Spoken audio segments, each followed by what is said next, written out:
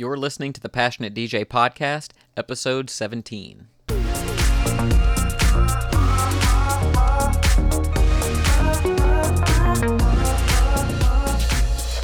Welcome to the Passionate DJ Podcast, where it's all about becoming a better DJ through passion and purpose. And now, your host, David Michael.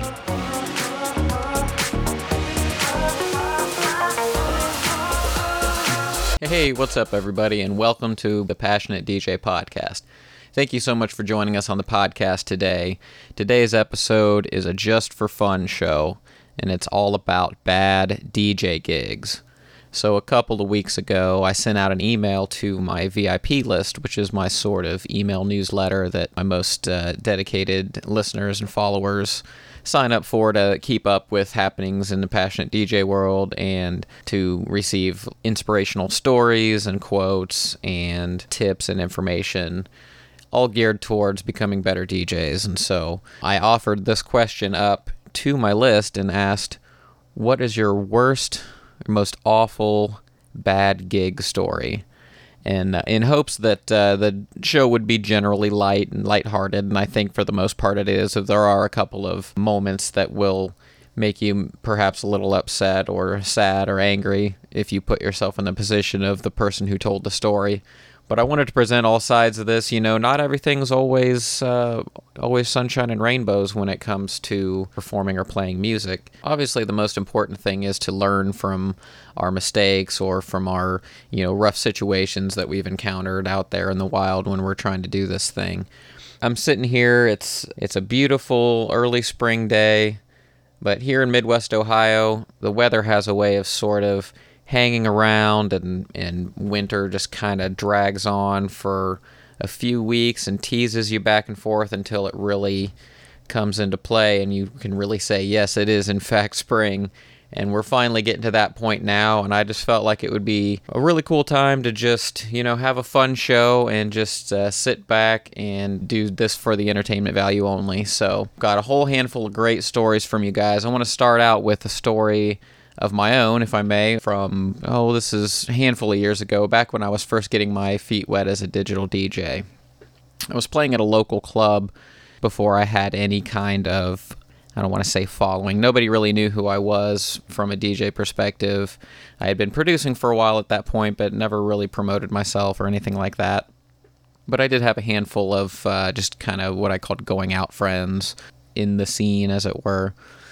And so some of them showed up, and then a handful of my close friends showed up, and I got my girlfriend, who was, we were pretty new in the relationship at the time, had her bring some of her friends, and so I just wanted to, make that good first impression on this place and have somebody to play music to. And so I show up, and I'm setting up all my equipment, and I had a pretty, I guess I would call it a pretty ghetto setup at the time. It was basically just a MIDI keyboard with a couple of knobs and sliders on it that I was using basically as to control the internal mixer in the I think I was using Traktor at the time, before Traktor Pro came out. It was old school Traktor. But then I had like this audio interface that was Firewire. It was a Motu, Mark of the Unicorn is what that stands for. It was a great device, but is not really meant for DJing. It was more of for recording and capturing audio and microphones and that sort of thing. So it has like 8 inputs, and it's just it's like a rack mount 1U audio interface. But it's what I had. I had it for recording purposes, and I didn't want to waste any more money, so I went ahead and brought that with me to my gig. So I show up, I hook it up to this old Dell laptop that I had, get everything set up, open up Traktor, plug into the club's mixer, start playing some music, start cranking it up. And the club's pretty empty, it's still pretty early. But then a few people start coming in. I'm getting a couple people tapping their feet and nodding their heads, and people who were trying to encourage me started coming around, knowing that this was one of my first times playing, and they start coming around and telling me that I'm doing a great job and all this stuff. Well, one of my fiance's very best friends in the entire world came over to me to say something, I think just to give me a good job or something like that. And she leans over the DJ booth from the dance floor And somehow, I don't know if it caught on something on her clothing or if she grabbed it with her hand or what, but she just so happened to grab the FireWire cable and yank it out of my laptop. Now, what you have to realize is that when this happens on a device like that, it doesn't just make the sound go away. If you have like a Control S4 or an Audio 8 or a Serato box or some other kind of audio interface, usually if you just yank it, your music software will stop playing, and then you can plug the cable back in and it'll just kind of pick up where it left off. Well, the hardware or the drivers or Traktor, something was not that smart back then. So what happened when you yank the cable that separates the audio interface from the software is that you end up with this loud screeching. Think of like the modem sounds from the 90s, like signing into AOL, like that cranked up to full like club volume, but higher pitched. I mean, it was just this awful screeching, ear-piercing noise. And it happened for like 10 seconds. And of course, that just interrupted the entire show. That was a little bit difficult to recover from. Luckily, it was an early set. It was an early gig for me. It didn't have any, lasting effects or impressions on it. She felt absolutely horrible, of course. But, one of those things that you just kind of laugh off and move on from and hope that it doesn't happen to you in a more serious context than that. So, we all have these kind of stories that happen to us. I have a submission from Tucker Pence. He says, I took a gig that lasted for several months where I made great contacts with the other DJs and the manager. The problem was that I was doing it for free so I could gain experience. I only asked to be paid on nights when I played the whole night as a fill-in rather than my usual happy hour gigs. The owner is a complete idiot who didn't know anything about his club other than how to sit in the corner and drink. Wow. That's quite a start. One night the DJ was a little late, the club was still mostly empty, and I was playing in my usual eclectic style. I wasn't about to switch into club mode just yet because it was nearly 10, and I knew the other DJ was about to walk in the door. That didn't stop the owner from freaking out and demanding I pick up the pace. Now mind you, I was doing this for free, and he never once said a word to me, even though his patrons dug what I was doing over those months. I finished the set, handed off, and never went back. That's rough when something like that happens. It's hard not to get very upset and freak out. And I think that perhaps just finishing your set and then not going back was probably a pretty good way to handle that, only because, so many people will just blow up and then it burns a bridge and it ruins their reputation in the scene. And people see when you have those panic moments how you react and how you handle that, and whether or not you realize it, it really builds their impression of you, what they think of you as a DJ and as a professional. So, we always talk about finding the right gigs in the first place and the right venues, and maybe this just wasn't the one for you. So thank you so much for your submission, Tucker. DJ Joflex from Kenya, Africa. All across the world today. This is pretty cool. He says, I'm reminded of a gig at a university auditorium in Kenya. The gig was to start at 7 p.m. and end at midnight. I had the self-discipline to check in at the venue about 2 hours earlier and make sure everything was okay. Sound, lighting, security, and so on. Things were going well until 10 p.m. when this kid from the audience got so hyped up that he ran into me and hit my laptop stand. He was super high on something, and he came running from the crowd screaming, "That's my song! That's my song!" Instead of hugging me, he hugged my computer and pulled it, unplugging all the wires as it hit the floor, smashed into pieces. Ouch. Luckily, I had carried another. Wow, man with the plan. So I connected it and went on playing music, even though I was obviously pissed off. 30 minutes after the kid had hit my computer, one of the CDJs I was using went off. My hype man, his MC, got creative and controlled the audience as I fixed the CDJ. It took me nearly 40 minutes to fix the problem. Eventually, the CDJ came to life, but then the platter of the other CDJ decided to stop working. Man, I could not believe my own equipment was doing this to me. I had to switch from relative mode to absolute since I was now dropping the songs using the play button, and I could not scratch. These CDJs were only a week old. I got pissed by what was happening and nearly walked out of the gig, but I ended up using Virtual DJ on a friend's computer until morning. There you go, way to pull it through. Just one of those situations where when it rains, it pours. I have a submission from Joe Pardo, who you're all probably familiar with if you've ever listened to the Passionate DJ podcast before. You can listen to Joe's show at howtodream.co. That's the Dreamers podcast. And he says, this is the story of how I had to run for my life at the end of a gig. I had made contact a few weeks prior with a guy named Craig, who had been throwing parties at an apartment in New Jersey. Mostly it was college kids that would show up to drink, play beer pong and the like, and these parties often got pretty crazy. This particular Saturday was no exception. There was a double birthday party, and Craig wanted me to spin for it. I said yes, even though 2 weeks prior I had a problem over at that same apartment. The cops had showed, really early, around 11:30, before the party even happened. I was told that this time there wouldn't be any problem with people calling the police, as it was Easter weekend and most people weren't even home. So I get there and had a few people help me unload. I set everything up in the corner of the living room, right next to the sliding door, which goes out to a balcony overlooking the parking lot. It was nice because I could see the road which the cops would have to travel down, kind of a distance from the apartment. I figured this bought me some time to get the music killed and get everyone out before the cops had time to get up to the apartment. Joe Pardo's got an escape plan. Around midnight, the party really started to go off and I had everyone going. But right around that time, I really had to pee, and the bathroom was through a crowd of about 90 people in this tiny apartment. Luckily, a friend of mine happened to be there, so I let him grab the decks for a few minutes as I ran into the bathroom in the hallway.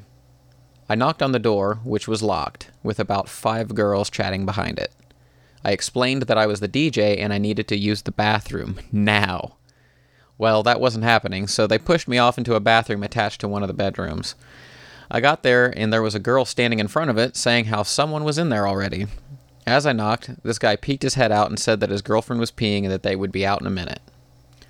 I asked the girl in front of me if I could go in front of her, because I was the DJ and needed to get back to the decks. She gladly agreed. The guy and girl came out, and I stepped in to a puke-filled bathroom. I peed, got out ASAP, and pushed my way back to the decks. People were standing outside on the steps to get up into the apartment. It was completely nuts. Around 1 a.m., the party got really crazy. People standing up on the couches, and the entire floor was bouncing up and down. This girl was pretty much grinding with my table, which my decks didn't care for, and they started skipping like hell. A lot of alcohol was splashed around, and some of it got onto my decks, a few of my records, and my monitor. So I was peeved about that, but most of the time, I had my head turned to the side looking out the porch window for the cops. Around 2 a.m., there was a small fight that got pushed to the outside. My contact Craig got 2 bottles smashed over his head and ended up leaving. But the party picked up steam quickly, and then 2:45 happened. Another fight broke out, and one guy nearly went through my table.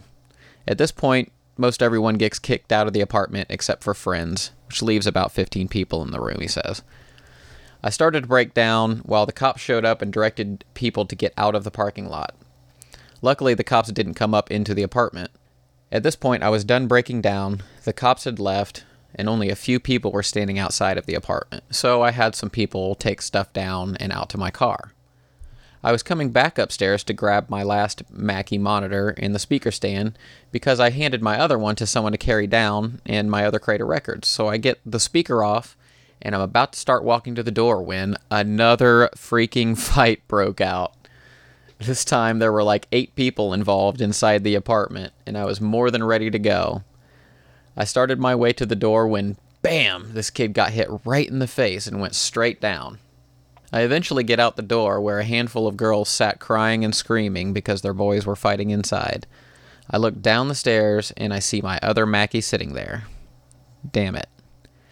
I make my way down the steps and get to the speaker. At this point, the girls ran down the stairs behind me because the fights made their way out the door. I tried handing the speaker stand off to somebody to carry to my car, which wasn't more than 100 feet away, but none of the girls were even paying attention to me. I look up at the balcony, and immediately I see somebody stick their arm out and point down at me, shouting, "Get that effing DJ." Yikes. So I throw the stand under my left armpit and grab the other Mackie in my hand and start slowly making my way to my car, stepping over all the broken glass left from the fights. About halfway to my car, I turn around to see one of the kids getting pushed into the stairs railing, which gave way and broke off. I turned my head back around and ran to throw my stuff into my car. Finally, the police pulled into the street, having taken an alternate route. They were a nice little distance away from me, but I was still rushing to get the hell out of there. I finally managed to get packed up when a guy came over to make sure I was okay. Then he said, "You'd better get out of here, man." The girl called her brother and told him to come with his gun. Holy cow. Completely freaked, I got in my car and put the pedal to the metal. Thank God I'm still alive. As you can probably imagine, I won't be playing any gigs like that again. Holy cow, Joe. That one might take the cake for most dangerous story. I'm glad that you were safe, and I can see why you don't really do much of the club and party circuit these days, as you mentioned in episode 15. Speaking of episode 15, we had another return guest, Casey Lane, who is super awesome, and she submitted this hilarious story. She's hailing out of Singapore. She says, "Before one of my sets, I was chilling behind the booth with a couple other DJs. At the time, I was 9 months pregnant, and my husband, who typically stays home, came out to show support. He excused himself from the conversation to go to the toilet, and I watch him as he walks toward the restroom. One of the janitors stops him and holds him to the side, and I see this hilarious expression span across his face as he ducks into the hallway. When he returns, I see the janitors taking pictures of the floor. Is it a broken glass? Is it a dead animal? What is this thing that's so intriguing? When my husband returns, he says, "Someone took a shit on the floor, and it's the size of a Subway sandwich." You know, I'm going to break from the story here to say that when I first read this story, the first thing that popped in my head was I wonder if it's a 6-inch sub or a foot long, but I digress. I swear I never laughed so hard in my life. For the next half hour before my set, can you imagine the conversation? Who was it? They were a real party pooper, and the inevitable diarrhea song. During my entire set, I just couldn't get what happened out of my head. Of course, the crowd had no idea what had happened, but they seemed to be living in the moments of joy, hilarity, and spontaneity. The next day, I realized I had forgotten my flash drive and made plans to pick it up during office hours. When I arrived in the office, the staff had been watching the video recording of the suspect in action. No, I didn't watch it, but I did get the scoop on who it was, and I got my flash drive back. That's an awesome story, Casey. Leave it to you to take someone crapping on the floor and turning it into a positive gig. I have a submission from Trip Turlington, who is a good friend of mine, awesome DJ and producer, and he's been in this for a long time. He says, "Oh man, I've got a really bad one for you. Between 2000 and 2003, I was doing very well in the Midwest scene and was traveling all over Ohio, Kentucky, Indiana, Illinois, Pennsylvania, and Tennessee, even having reached out to Florida and Maryland a few times, playing a bunch of raves and club gigs. During that time, most of my sets consisted of what we called progressive back then. Though I think the kids call it deep house now, I don't know," he says. "With lots of tribal and tech house peppered throughout, and usually progressing my sets to end with some epic trance. This landed me in a lot of gigs where I was opening for a few of the bigger names in those genres that passed through. I was booked to be direct support and open for a very big name in the trance and progressive scene. It was maybe 2000, 2001. And just a side note, per request, I've changed the names of the headliner and other people involved here just to make sure that there are no repercussions from telling the story. Long story very short, one of my traveling buddies and I arrived in the city, got dinner with some of our local friends, and then went out for drinks. When we got to the club, about half an hour before my set, the promoter had at some point decided to change the time slots and never told me. So instead of me, the out-of-towner, and second billed name on the flyer, being the headliner's opener, he put me in the second room and put a relatively unknown local I'd never heard of in my spot. As he and I are arguing about this, I noticed the club was pretty empty. The club probably held 400 or 500 people, but there were less than 100. And I'll just interject here that the name of the headliner that he gave me is definitely worthy of pulling more than 100 people back in the early 2000s, so we'll just leave it there. My traveling companion then helped me contain my composure and drive the conversation toward just pay me what we agreed on and I'll play where and when you tell me to. I didn't come all the way out there to get bumped and not get the money that we agreed to, as this was my only source of income at the time, so I refused to go on until he paid me. The promoter handed me my envelope and I went on in the second room. Word got around that I was playing there, and the main room cleared. My room had the majority of the attendance, and everyone was having a good time. This was fine for a little while. The local, who somehow found a way to steal my spot, wasn't happy about it, but no one really cared about that. But when he was done and it was time for the headliner to go on, the promoter came to me and said that he had to shut me down. 30 minutes into my set, mind you. So that people, the 100 or so people, mind you, would go back into the main room. I warned him that if he shut me down, that I would take the party with me. He tried to plead with me, saying things like, "What do you want me to do? This guy is world-renowned, and he came to play for people, not an empty room." I told him, well, and you should have had your opener, who had the draw, play to open for your headliner. There may or may not have been some choice words flown back and forth and tempers flying at that point. Then the power to my booth went off. So I grabbed my records, needles, headphones, and invited everyone within earshot back to my hotel room that the promoter paid for. Ron and I left with about 30 or so people in tow, and we went back to my hotel, where we all danced to mixtapes in the parking lot until the cops came and shut us down. That promoter and I had bad blood for quite some time, blacklisting each other from every circle we knew of. When most people heard my side of the story, though, they generally sided with me, since there's little to no justification for the actions that led up to that incident. In the end, he still only pulled 100 or so people for a very solid headliner, which sucks, for a time when someone like that should have easily packed the club. This just tells me the show was very poorly promoted by a bad promoter. Thank you for that story, Trip. I really appreciate that. You know, when you've got shows like this that have these tensions rising because things aren't going correctly, because nothing ever goes perfectly when it comes to putting on a show like this, and you've got an upset DJ and an upset promoter, it's easy for those tempers to just go flying out of control. Thanks a lot for your submission, Trip. That's a great story. I have one from DJ Purple. He says, "I'll be glad to indulge you in a horror story. My worst gig to date was my very first Battle of the DJs that took place when I was stationed in the UK at Alconbury. The year was 1994. I had recently arrived there in the summer and had successfully landed a weekly gig spinning with 3 other guys in the town of Peterborough. Well, there was the announcement on base of a Battle of the DJs.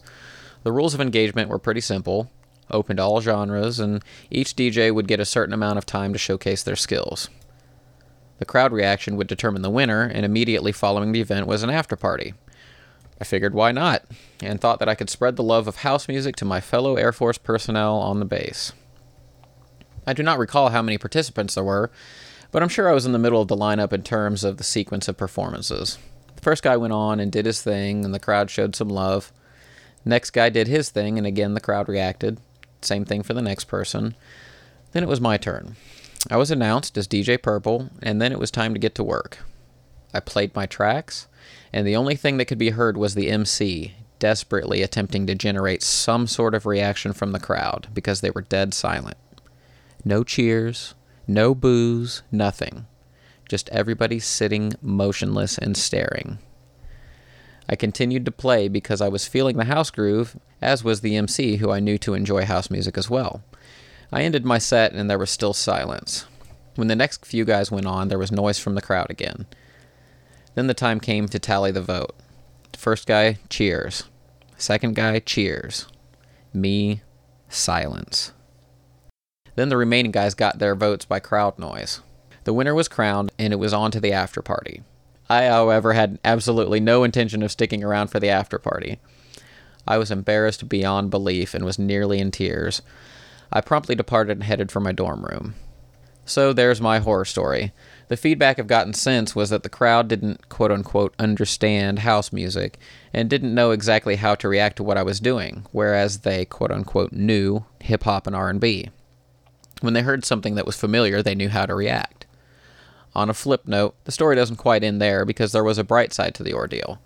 A couple nights later, I played the same records at a weekly gig in Peterborough and received lots of love from the crowd. They understood it because that's basically how it was there anyway. That's a great story, DJ Purple. I'm glad that it ended up working out for you in the end, and it's just another testament to that whole playing the right gigs in the first place thing, and you don't perhaps realize that you can encounter that even in a contest, but crowd reaction matters no matter who the crowd is that you're playing to, so good job for pulling it through there in the end. Thank you so much for submitting your story. I have an audio submission from Mr. Shifter, a great DJ out of Columbus, and he wants to tell his story in his own voice. So let's give that a listen right now. Yo, what's up, Passionate DJ? This is Mr. Shifter. I'm a DJ from Columbus, Ohio, and I'll share with you my worst gig story. I was back in 2005, and I just got signed to Breakbeat Science, a record label out of New York City. And I had just landed like my first big out-of-state gig. Disco Donnie, who's a legendary promoter from New Orleans, he booked me for his festival that he does every year near Mardi Gras. It's called Zulu. It's just always a bonkers festival that happens every year. You know, a lot of the best DJs play there. So I was really stoked about that. I carpooled down with a bunch of friends to play that, and this was in 2005, and Final Scratch from Stanton had just hit the market, and you know that was the kind of the first interface, to use timecode vinyl, and it was still really, really buggy at the time, but I'd had pretty good luck with it, so I was just really excited about using it because you could play unreleased stuff and not have to cut dub plates, and it was just I was really excited about using that, so I brought that with me. And I was playing for by far the biggest crowd I'd ever played for, just a massive room of people. And the set was going really, really well. The crowd was going crazy. And I had just dropped like the biggest track of the moment. And it's called Mr. Majestic by Caliber. That was like the one track that I couldn't wait to drop for that crowd. So drop that tune. Crowd is just going ballistic.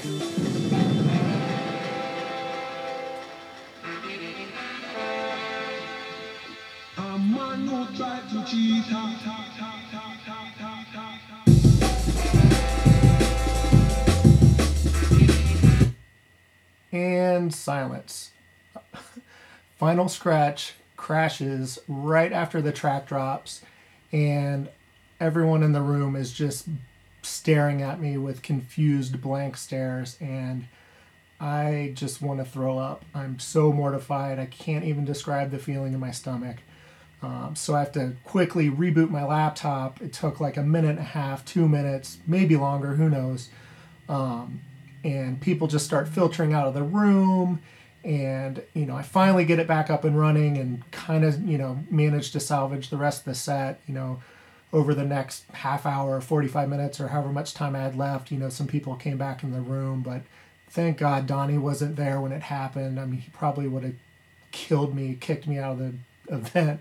So, to this day, that's just really, really stuck with me. Anytime I'm using a controller or a laptop, I mean, this is 10 years later, I'm still paranoid to this day just from that experience.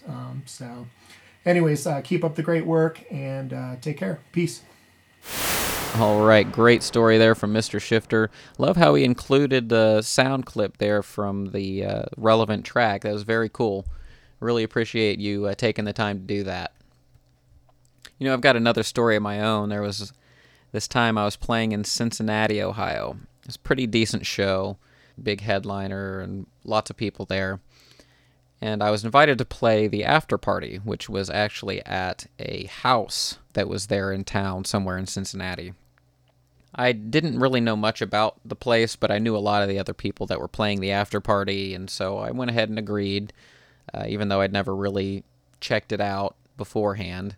And I get to this gig, and, I went to the show first, had a good time, ended up getting pulled over on the way to the after party where I was going to play at like 3 or 3:30 in the morning, had to do a sobriety test on the side of the road, probably with a bunch of my friends driving past looking at me.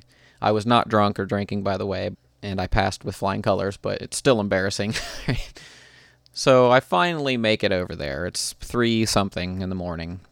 And this place, how can I put it? It was a little cracked out. I walked in, and there was a DJ playing on the first floor, a pretty well-known DJ out of Columbus, actually. So he made a 2-hour trip to play this house party. And I'm kind of crawling around, and I'm looking for somebody to tell me where to go, because there were like 3 rooms in this pretty large house. I finally find the place that I'm supposed to play. It's like 2 floors up in this attic in this tiny little bedroom full of graffiti. It really just kind of looked like a crack house, if I'm being perfectly honest.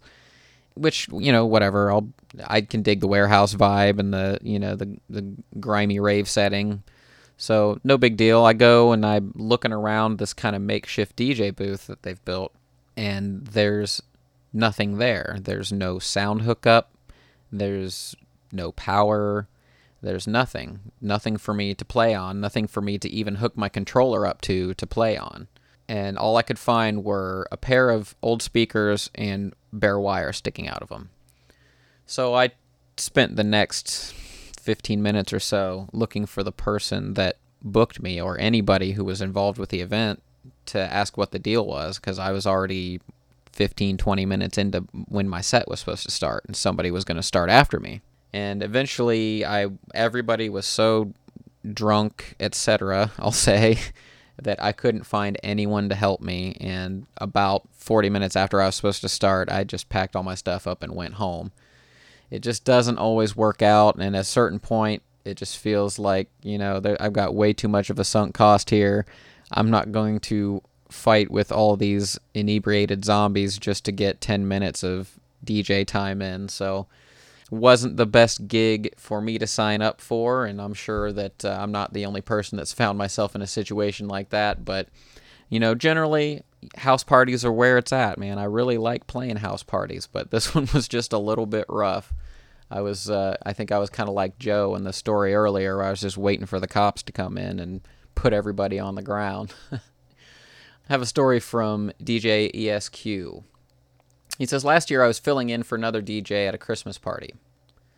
The previous week I went to the venue to see what they had and what I had to bring. I met up with the floor manager and I got the small details of the party. A wireless mic will be in the room that I'm DJing in and speakers will be set. Now on the day of the party I'm setting up and I find the manager that I spoke to earlier that week. I ask him where the wireless mic is located and he tells me that it's in the AV room. So I go into the AV room, and there's no mic. I find the manager again, and he swears that the mic should be in the room. He tells me to ask the other DJ in the room next door if he may have taken it. So I go to the room and ask the other DJ. Let me tell you, this guy was a piece of work. He says, "Oh, this mic is mine. All the equipment in the AV room is mine. Don't go into that room and touch my effing stuff, or I'll sue you and the piece of trash you work for." Wow, talk about an overreaction. I didn't take that very lightly, I guess not. So I went back to the manager and told him what happened. Instead of helping me out, he takes off hiding. What? Who are these people? So I'm here all set with no wireless mic and guests are starting to come in. This douchebag of a DJ comes into my room and starts testing the wireless mic in my room and tells me, "Oh, I'm in this room tomorrow night. I'm just making sure all things are working out." By this time, I'm seeing red. I walk into the room where he was DJing, because his party doesn't start for another hour, and I'm thinking that I need an XLR that's at least 50 to 100 feet or so. I found one right under DJ Douchebag's monitor speaker that wasn't hooked up. So I grabbed it and boosted the monitor speaker's bass to the highest point where it would trip off the surge-protected outlet to the room. Wait, you did what? Oh, I don't know if I want to endorse that. As the night was going on, I started to notice more people on my dance floor than before. I didn't care and kept the jam going. By the end of the night, a waiter came up to me and told me what happened. "You killed the party. The other DJ in the room next to you couldn't get his speakers going, so the wedding party came into yours because of the music you were playing." It seems that DJ Douchebag had a set of wireless speakers, but the XLR I borrowed was actually for his master output. He ended up using a bad pair of RCA to quarter inch, which just couldn't get the job done. I didn't keep the XLR, but if he wasn't an ass and had a better attitude, maybe the night would have worked out better. But thank you for your submission. I hope that your future Christmas parties and weddings go much more smoothly than that one. I have a submission from Simon Hardwick. He says, "Hi, David. From my too many years of memories, I have to recall the worst event from many years ago when I was starting out. I did a wedding for a Greek couple in London. All was going well. Bride and groom, first dance, requests, backing music to the speeches, etc. Everything was completed as planned. Dinner was then served along with around 6 bottles of whiskey per table for around 200 plus guests. Wait a minute. 6 bottles of whiskey per table for 200 guests. Unless you had one 200-person table, that sounds like a whole lot of whiskey to me. Holy cow. And where's this story going? Let's find out. During the party, things went perfectly until the whiskey started kicking in, of course. As the guests became more than lively, they staged a booth takeover to get on the mic, transforming the set into some kind of karaoke session as the PA got hijacked by the mob. Okay, that sounds about right. Suffice it to say, I recovered my gear as fast as possible, which at the time were 2 Technics 1200s, and my crates, and went to collect my fee. I was paid, fair enough, but protecting my gear that I invested my savings in and my body from getting crushed by around 40 very drunk guys and girls was not what I had planned for. As with all things, you learn to deal with difficult situations. Fortunately, I moved on after about a year or so from the wedding circuit to small clubs, which proved to be much more stable thanks to security and organization. Interesting. Experience, good and bad, is great to have. Even the odd power outage, equipment failure, etc. At least you get used to dealing with the ups and downs of sharing music to entertain. It's a great story. Thank you so much, Simon. I have a submission. I'm going to try to get this name right. It's Jolt Entra.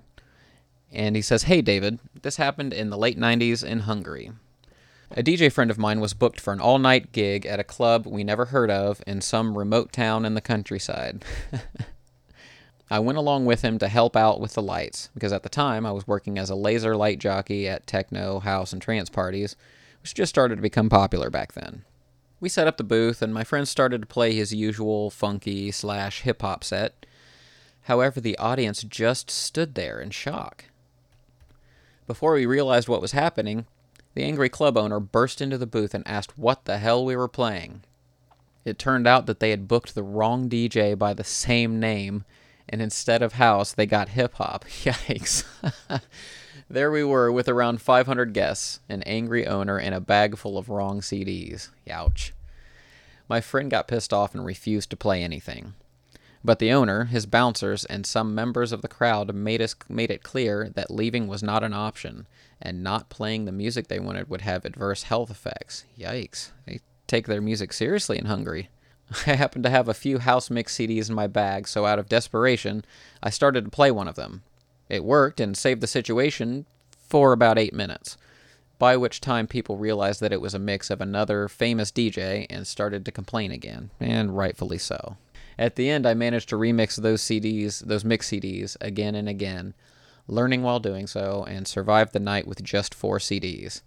That was my first all-night set. Oh man, and one to remember. That was your first all-night set. Wow, what a memory for... I'm surprised you stuck with it. That would be enough to rattle anybody. I do have an anonymous submission that somebody sent to me. And he says, "I've got a story that would rock your socks, so unfortunately I'm still too disturbed by it to talk about it openly. But I will mention that it involves a felonious assault and about $1,700 of dental work.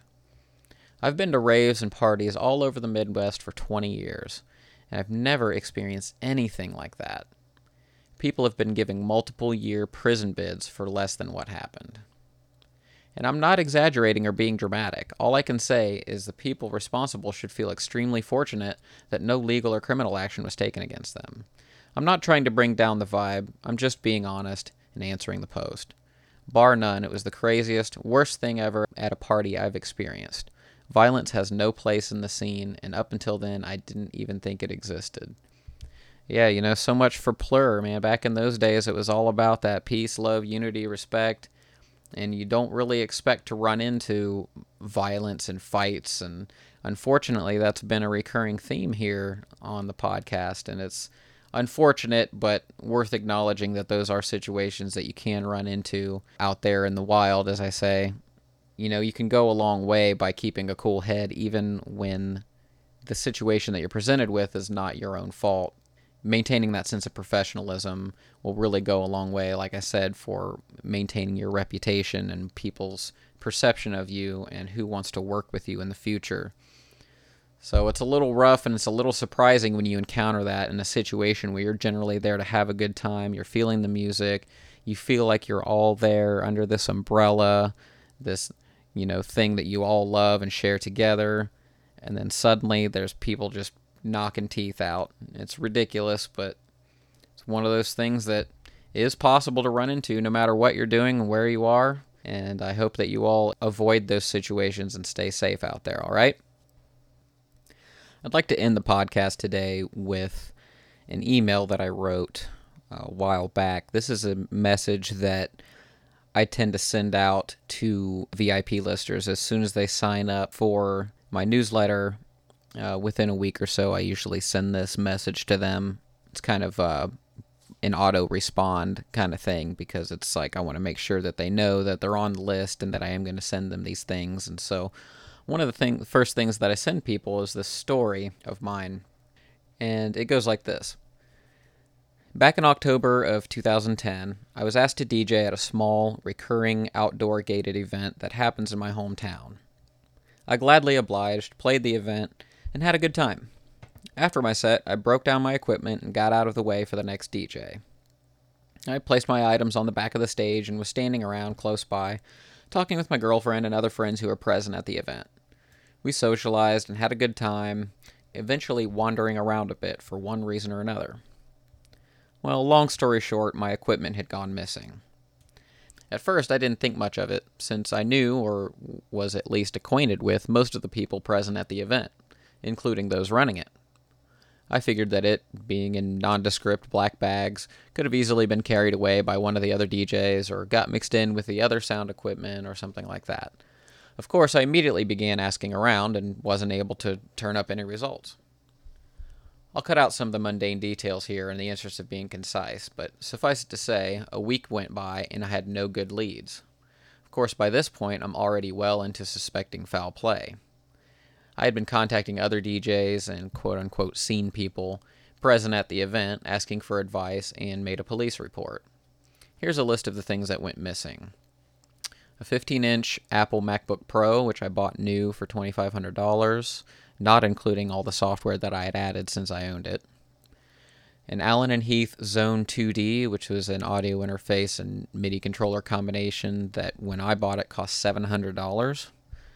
A pair of Audio-Technica headphones, $100-ish or so, and just all kinds of miscellaneous cables, adapters, anything else that was in my backpack, which was also gone. So basically just a full backpack full of stuff, including my very expensive laptop. As it turned out, one of the people heavily involved with the event had stolen my gear. He returned the Zone 2D to me to try and save face before I knew that he was the culprit. Not only that, but he sold it directly to another local DJ. A DJ that I had once booked, no less. Now, I realize that I'm not the first DJ to ever get his equipment jacked, nor was this the first time I'd ever been robbed, but there were a number of reasons that this incident was particularly painful. Firstly, this wasn't just some random one-off event. This was something that was put on by my community for my community. A group effort put on by a lot of people in my city that have a passion for underground dance music. It's a family-friendly, dog-friendly cookout with great tunes as a center point. Something I've been involved with on multiple occasions and that I had always tried to give much support. As much as it would have sucked to have this happen at some random nightclub, it had a bit more sting to happen at something like this. And then there was the actual individual that wronged me. This was somebody that predated me in my own scene. He was well known locally and well respected as a DJ. Someone who had given a lot of support to the scene before I did. Someone who had complimented me on my own DJing well before this incident. Someone who, unfortunately, had a drug problem. Finally, there's the fact that it seemed like a whole lot of people knew what had happened well before I ever did. I don't know how or when the information started floating around, but it was 2 years before I ever even knew who took my gear and what happened to it afterwards. All of these things combined to make a particularly painful situation. It wasn't just that I had been robbed, I'd been wronged. And somehow that's different. Now, obviously, it's been several years since this incident happened. I have all new equipment now, and I'm much more vigilant when it comes to keeping an eye on my gear at a gig. But I didn't give it up. I took it as a lesson and kept on doing my thing. I had to remember all the reasons that I had gotten into this in the first place, and didn't want to lose everything because of one bad incident. I tell you this story not to just say, keep an eye on your stuff, but to implore you to keep remembering the reasons that you're involved with this whole DJ thing. It's important to approach our music and our performances with drive and conviction, and to remember the things that make us happy. If I had only been focused on superficial things when it came to my DJing and event planning, I would probably have already given it up. But because I know where my passions lie, and I remove myself from the BS as much as possible, I've been able to keep enjoying one of the things that brings me happiness. The only thing that's really changed? I take pictures of the serial number of every new piece of gear I buy. Make everything you do to support your hobby or career something worth celebrating. After all, isn't that what a passion is? That email and many others you can receive by signing up for the Passionate DJ VIP list. If you would like to know more about that, go to passionatedj.com/VIP. If you have any kind of burning question that you would like for me to answer or to track the answer down to, right here on the podcast, all you have to do is go to passionatedj.com/ask, A-S-K. You can leave me a voicemail using your cell phone, your iPad, your webcam, anything that has a microphone on it. You can leave me, I think it's up to 90 seconds or a couple minutes. Leave me a voicemail, ask me your question, and I would love to get back to you. Guys, thank you so much for joining me on this Just for Fun show. I hope that you enjoyed it, and I hope that I turned it into a bit of a message there at the end for you, give you something to think about. And come on back for next episode. We'll see you for episode 18. Take care and have fun.